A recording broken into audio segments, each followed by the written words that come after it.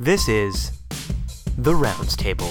Welcome back to The Rounds Table, listeners. Thanks for joining us on another great show. It's Kieran Quinn, your host. I am a general internal medicine fellow in the University of Toronto, and we are joined again by the lovely and intelligent Dr. Ashley Manook, who's a family physician in Trenton, Ontario. Dr. Manook, thank you for coming back to the show. Thanks for having me. Well, let's jump right in, as you know we like to do. Ashley, why don't you take us through the article that you chose for this week? So this week I chose an article comparing aspirin and rivaroxaban for VTE prophylaxis after hip or knee arthroplasty. The author is D.R. Anderson et al., and it was just published February 2018. So this is an extension of the EPCAT-1, now the EPCAT-2 trial. Tell us, Ashley, what is the bottom line for this randomized trial? Bottom line is that in this multi-center, double-blind randomized controlled trial of patients undergoing total hip or knee arthroplasty, after an initial 5-day course of rivaroxaban, using aspirin for extended VTE prophylaxis was not significantly different than using rivaroxaban. Okay, so we are extending our choices around VTE prophylaxis following elective hip surgery.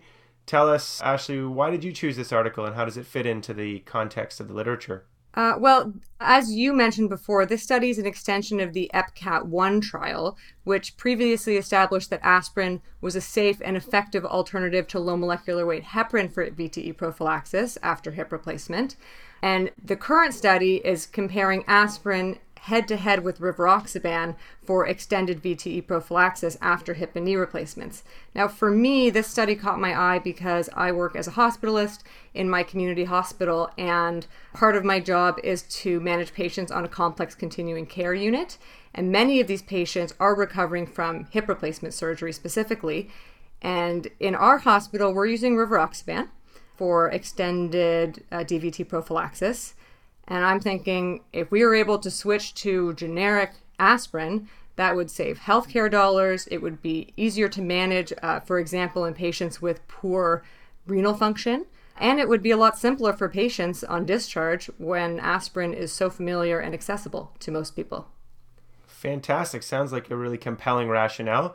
So tell us, Ashley, how did they answer this study? What was the design of the study and where did it take place? This was a double-blind randomized non-inferiority trial. It took place in Canada at 15 university-affiliated healthcare centers from January 2013 to April 2016.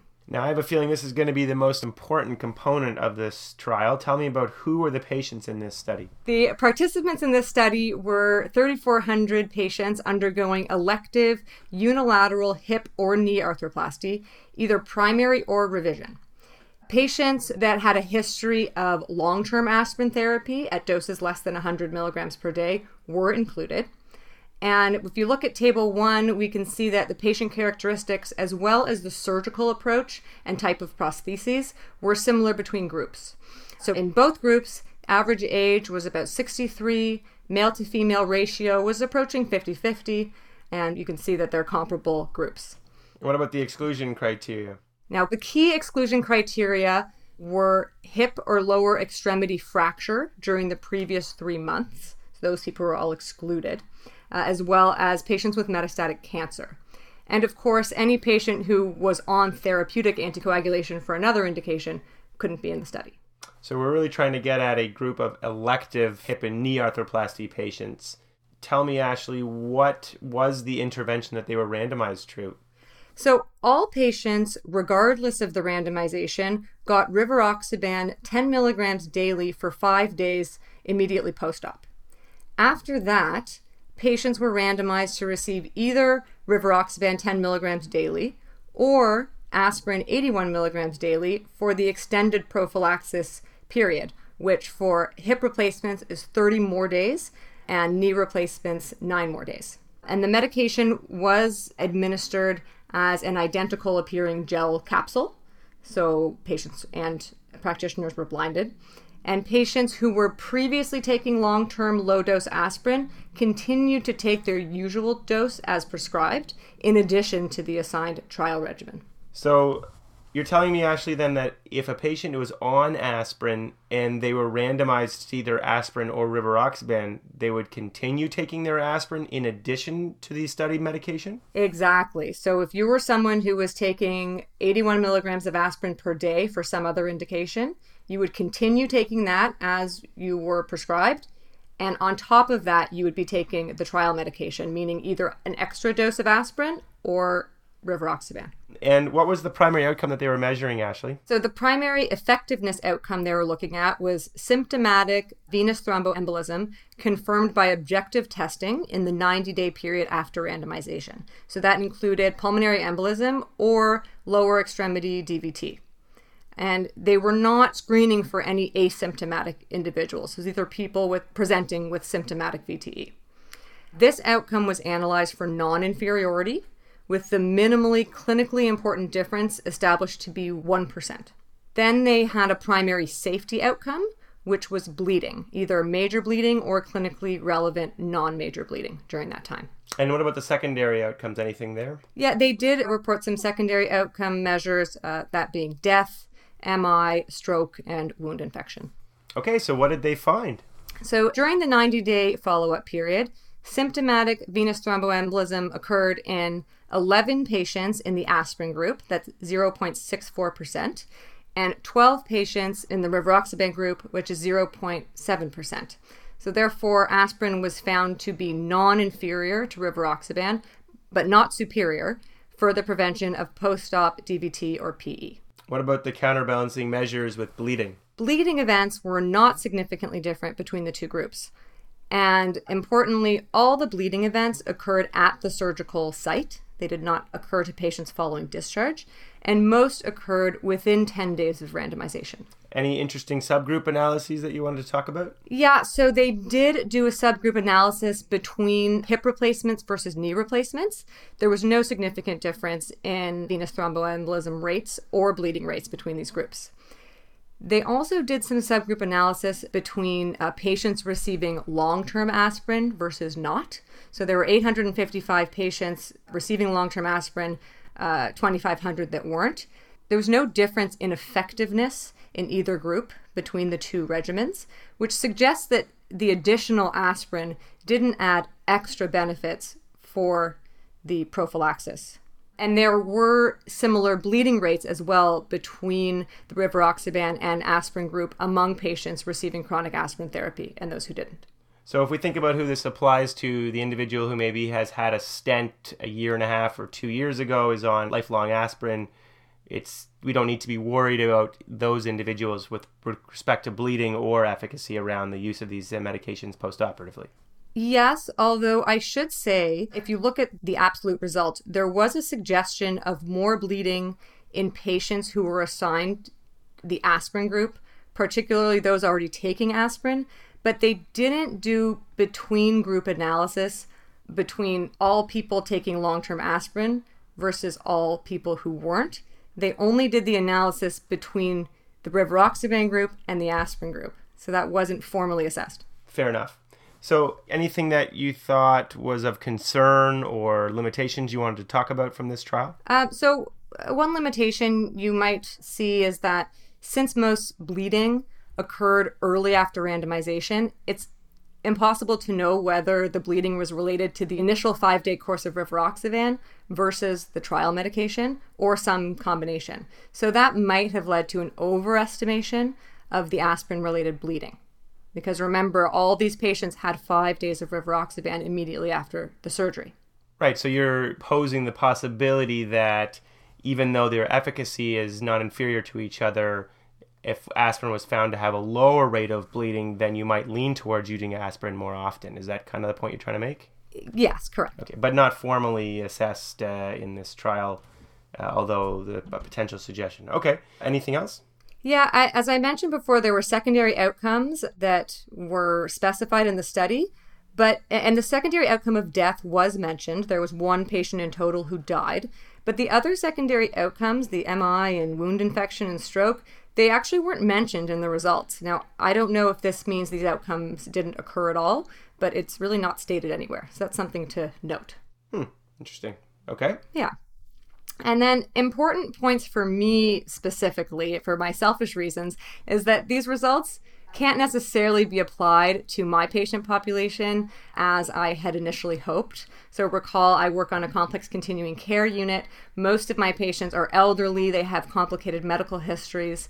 And in this study, the average age was 63, so fairly young to be having a hip or knee replacement. And also, most of my patients I look after are having their hips replaced post-fracture, for example, after a fall. Whereas in this study, anyone who had a recent fracture was actually excluded from the study. So that's an important thing to consider if you're trying to apply this to the broad population or the population that you might be working with, elderly.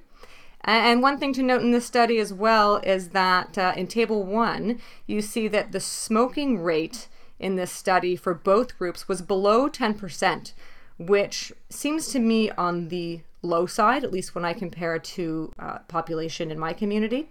And we know that active smoking might be something to consider when you're evaluating for venous thromboembolism risk in a post-op group. Yeah, it's a good point. I don't actually know what the demographics as far as smoking rates in people undergoing elective hip and knee surgery is. I mean, you might think that that reflects an appropriate selection bias because people might be less likely to do surgery on people who have been long-term smokers and have underlying smoking-related disease, or maybe it's just the population they happen to recruit. It's an interesting point.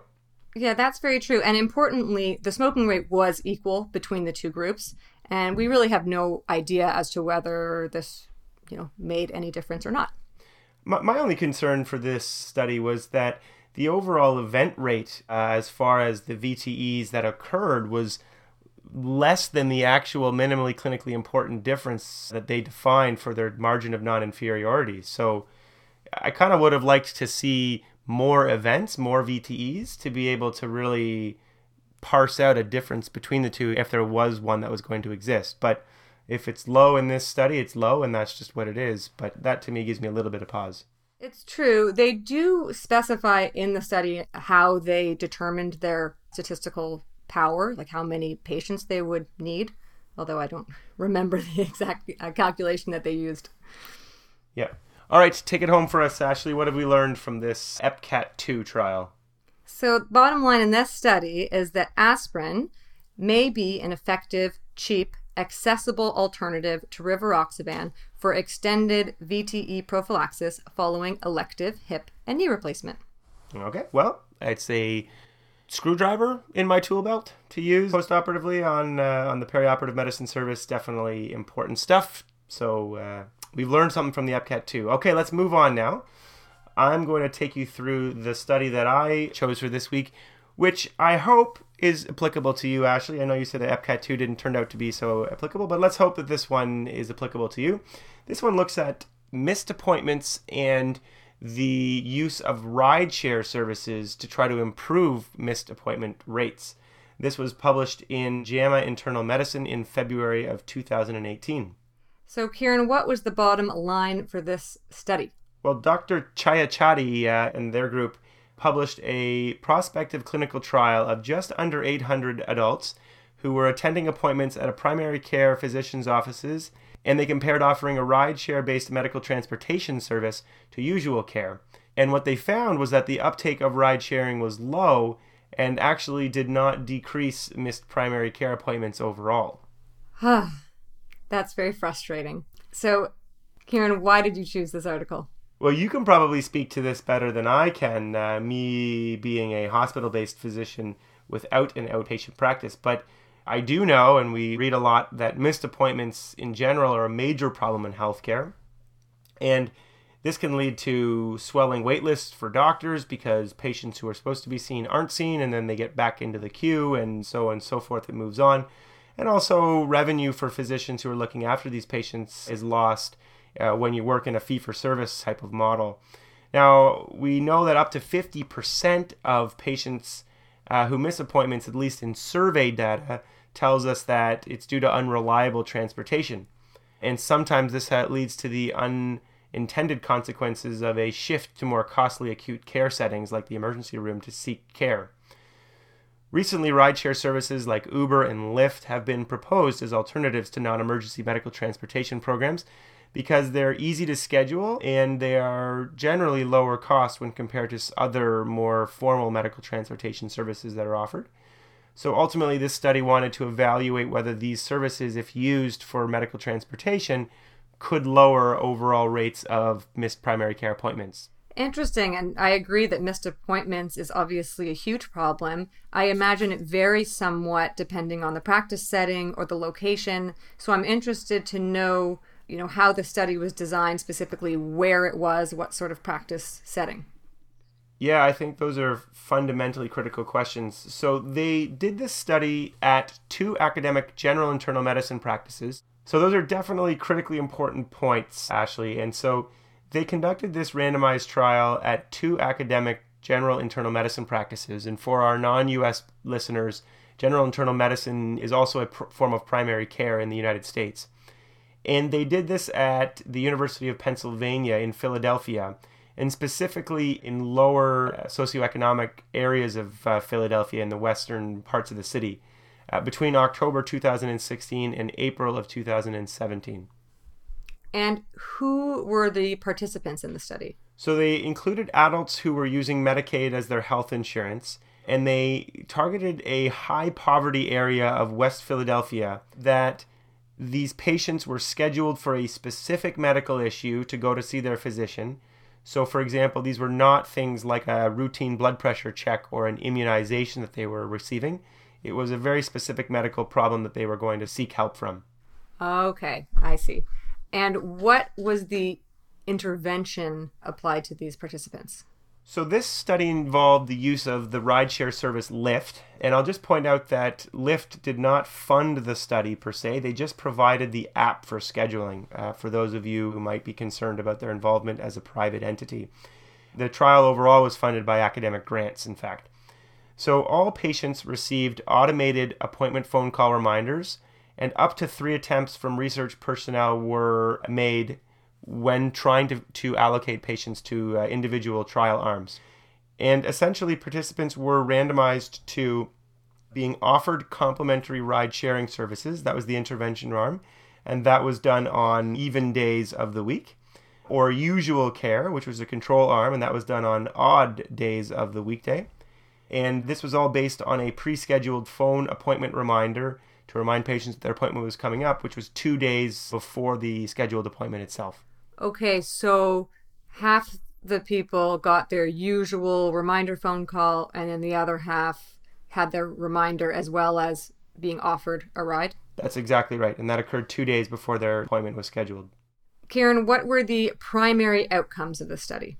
So as we sort of mentioned already, they wanted to look at the proportion of patients with missed appointments, and they defined missed appointments as those individuals with same-day cancellations or just good old-fashioned no-shows. Their secondary outcomes were looking at the proportion of patients who visited the emergency department within 7 and also at 30 days, because as I mentioned, sometimes these missed appointments result in individuals seeking care in more costly acute care settings. Yeah, so it sounds like reasonable outcome measures to me. What were the main findings? So they had almost 400 patients in each arm after randomization. Most patients were middle-aged women. Baseline characteristics such as distance from the physician's office, the overall illness and level of comorbidity in these individuals, the specific reason for their visit, they were all balanced as you would expect in a proper randomization process. But here's where things get really interesting and a little bit disappointing. So only 32% of individuals who were offered the rideshare actually consented to use it, so just under a third. And ultimately, of the 32% of individuals who said they would use the rideshare, only 26%, so a mere 85 of 288 people, actually used the rideshare that was free and offered to them. Interesting. So very low uptake of this no-cost service. Exactly right. And that led to an overall missed appointment rate of about 37% overall in the trial. And if you compared each arm to each other, it was 36.5% in those who used the rideshare or were randomized to the offering of the rideshare arm, and 36.7% in the control arm, those who were finding their own way to the doctor's office. As far as their secondary outcomes, there was no difference in the emergency department visits at 7 or 30 days. Interesting. So were you surprised by these results? Well, I was surprised in the sense that I had so much hope for it working, because the concept, I think, was really strong, and I thought it was going to be an interesting way to change the way we get patients to their appointments. But it's difficult to detect differences between the intervention and the control arm when the uptake of your intervention is so limited. Less than a third of individuals actually take your intervention, or in this case, use your intervention. It's kind of surprised me in the sense that I wonder why the pilot studies that they were doing to justify conducting this study didn't pick up that low uptake in the first place. Right. Did the researchers mention in the study that they were surprised by those results, or by the uptake rate? Not so much to say that they were surprised, but obviously they were disappointed, and it was a major limitation that they highlighted. They tried to speculate a little bit as to why there was such low uptake. They thought, well, the median distance to the offices of the physicians was about 2.5 miles, so not a great distance by some people's standards. And so some people might think they don't need a ride to get there. And also, apparently, West Philadelphia has a very extensive public transit system. So I guess if you're used to using the public transit system, why would you all of a sudden change your inertia and use a free rideshare service when you can just hop on the bus? Right. You can imagine that the results might be different in more of a rural community, for example, where there's not so much public transportation available. Yeah, exactly.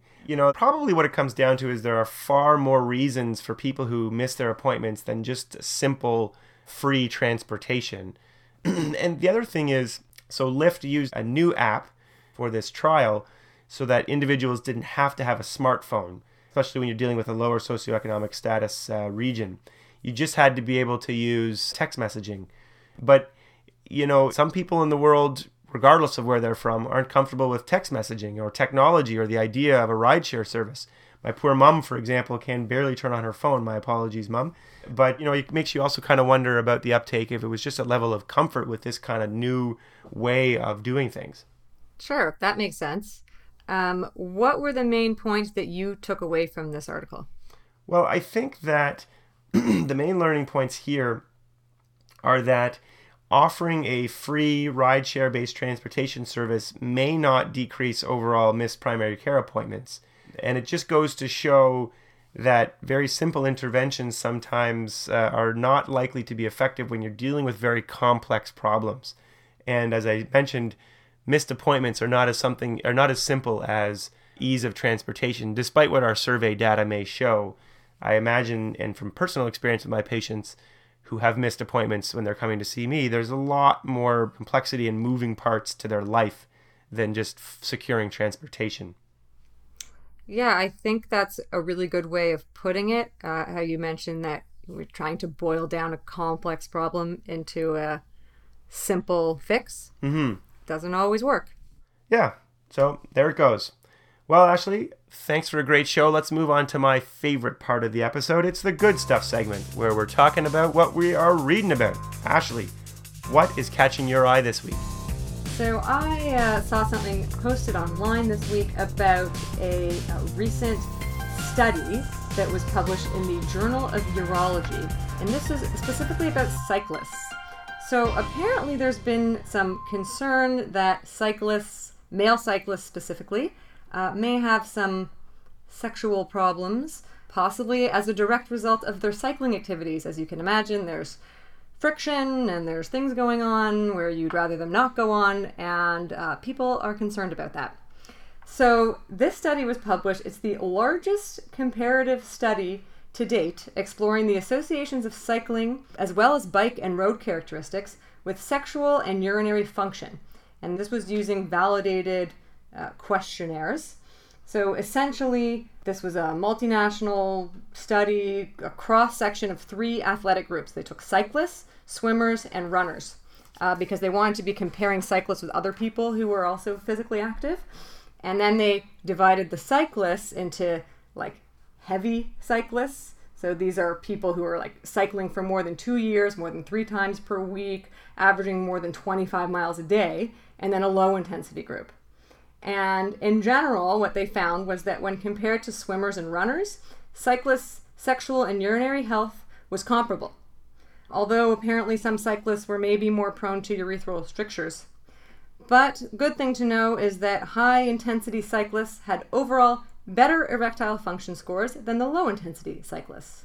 And bike and road characteristics appeared to not have any impact. So they're talking about the seats and the angles and all sorts of things.